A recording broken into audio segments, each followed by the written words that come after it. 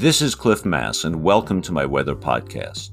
Each week I talk about current weather, provide a forecast for the weekend and beyond, and give you more details about an interesting weather phenomena.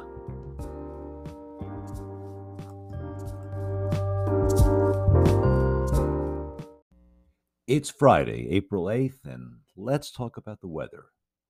And there's a lot of weather to talk about, and this week is a roller coaster. On Thursday, temperatures zoomed into the mid to upper 70s throughout western Washington and Oregon, with a few locations even hitting 80 degrees. For most stations, the high temperatures fell short of daily records. We can get pretty warm in April, but certainly it was the warmest day of the year for most locations in western Oregon and Washington. But then a front crossed the region this morning, and temperatures plummeted, with winds, by the way. Uh, Today will be a real cool down, with highs only reaching into the mid 50s for most of the lowlands.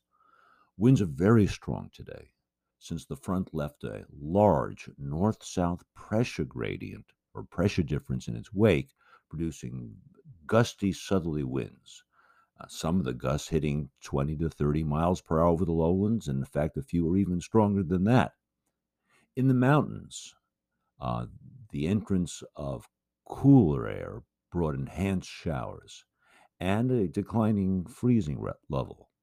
And today we're seeing a transition to snow, dropping down to roughly 3,000 to 3,500 feet sometime during the afternoon.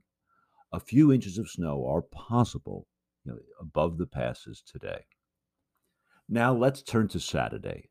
A cool, unstable air mass will be over the region, with snow over the mountains. There'll be, in fact, quite a bit of snow, several inches to a half a foot. A Puget Sound convergence zone will form around Seattle. It's classic after a front. The winds turn to westerly on the coast. A convergence zone will form, bringing moderate rain someplace over the central Puget Sound, and the extension of the convergence zone into the mountains will bring heavy snow to the central Washington Cascades, as much as a foot. Highs over the lowlands on Saturday will only reach the mid to upper 40s, so it'll be a cool down from what we've had the last few days. But a really interesting situation will develop Sunday morning as a weak low pressure system approaches the North Washington coast. Temperatures at that time will be in the upper 30s. And as precipitation moves in with that low, I expect a few snowflakes could be mixed in to the mix over the lowlands. So there could be a few flakes in the rain on Sunday morning. It's not going to be anything heavy, and don't expect any accumulation at low elevations. The mountains will get more snow. But the weather fun doesn't stop there. A very impressive, much stronger Pacific cyclone or low pressure center will approach on Sunday evening to the coast and move in on Monday morning. This intense low will make landfall probably on the southern Washington coast. And south of the low, there'll be intense pressure gradients. Very strong winds will be observed along the Oregon coast and the southern Washington coast, with gusts to 60 miles per hour in places. Rain will spread over Oregon and Washington with this system, and there'll be even more snow in the mountains. I'm going to blog about this second storm over the weekend, don't worry. There's a lot of interesting features with that storm. Well, get ready for a lot of interesting weather over the next day or two, and thanks for listening. Weather doesn't end with the forecast. Now let's talk about the special weather topic of the week.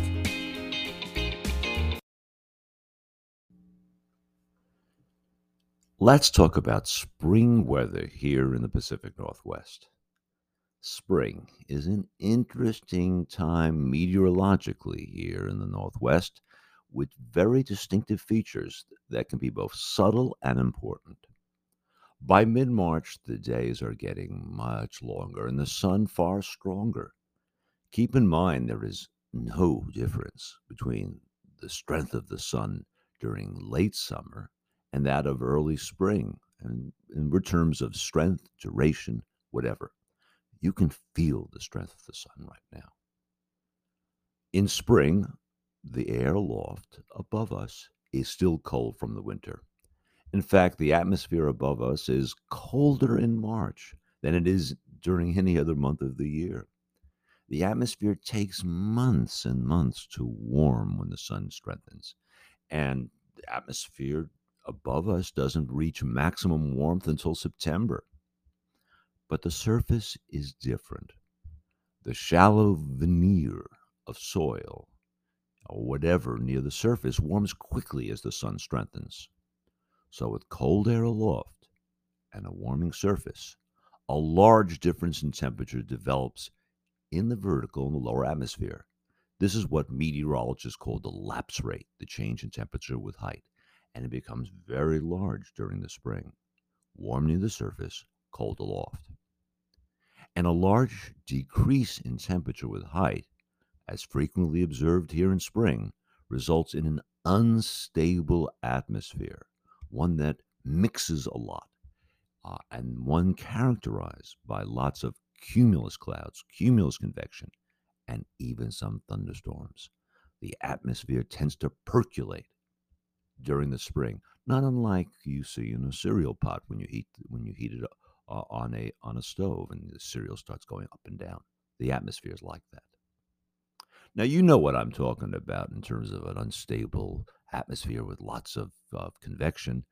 We're talking about showers and sunbreaks, short periods of heavy rain, sometimes ice pellets, and occasionally thunder and lightning.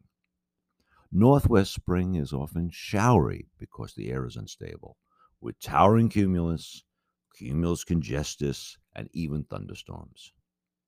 Such showers are most prevalent after a spring cold front moves through and the air becomes even colder aloft, like today.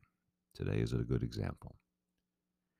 Now, the the strengthening of this instability during spring has implications for eastern Washington as well, and in fact allows eastern Washington to warm. During midwinter, cool, stable, cloudy air tends to pool in the Columbia Basin, producing a winter climate that is chilly, icy, and lacking sun in places like the Tri Cities. But the unstable air and mixing of spring prevents the cold, cloudy air from staying in place, allowing the strengthening sun to reach the surface. And so March and April are often quite pleasant east of the Cascade Crest, with warmth returning at low levels quite quickly. Now, during spring, there are changes in the winds. Low level winds on the coast tend to change direction. In winter, southerly or southwesterly winds coming from the south or southwest, tend to dominate. But during the spring, the winds on the coast tend to become more westerly or from the west. And such a wind direction change, interacting with our terrain, have big impacts on our local weather. In western Washington, westerly winds from the west, tend to wrap around the Olympics. They pass around the Olympics to the north and south and converge over Puget Sound, producing a Puget Sound convergence zone. And such convergence zones are associated with a band of clouds and often heavy showers somewhere north of Seattle, between North Seattle and Everett. Spring, with the westerly winds on the coast, is the time of most frequent Puget Sound convergence zones. And westerly winds, they approach the Cascades, and they tend to keep precipitation going on the western slopes of the Cascades where they're forced to move up. But then, as they sink and descend on the eastern slopes of the Cascades, the westerly winds tend to contribute to springtime drying there. During spring, the jet stream, that current of strong winds in the upper troposphere, tends to move north of our region, resulting in a drop-off in the number and strength of storms, which gain their energy from the jet stream. Big windstorms that come off the Pacific become less frequent. And in the place of the jet stream in the storms, high pressure, the East Pacific high, tends to build northward in the eastern Pacific. So high pressure moves up from California up northward to off our shores. Now, such high pressure offshore tends to push cool, cloudy marine air into the western side of the Northwest, something that dominates during spring, especially late spring. And we have a name for this cloudy stuff that moves in off the ocean. That's often called the June gloom. Well, I hope you enjoyed learning about our spring weather. Thanks for listening. Thank you for listening to my podcast. Feel free to send me your questions or any topics you would like me to cover. This podcast will be available every Friday morning on my blog and major podcast platforms. If you would like to support this podcast, feel free to use the Patreon link on my blog. See you next time.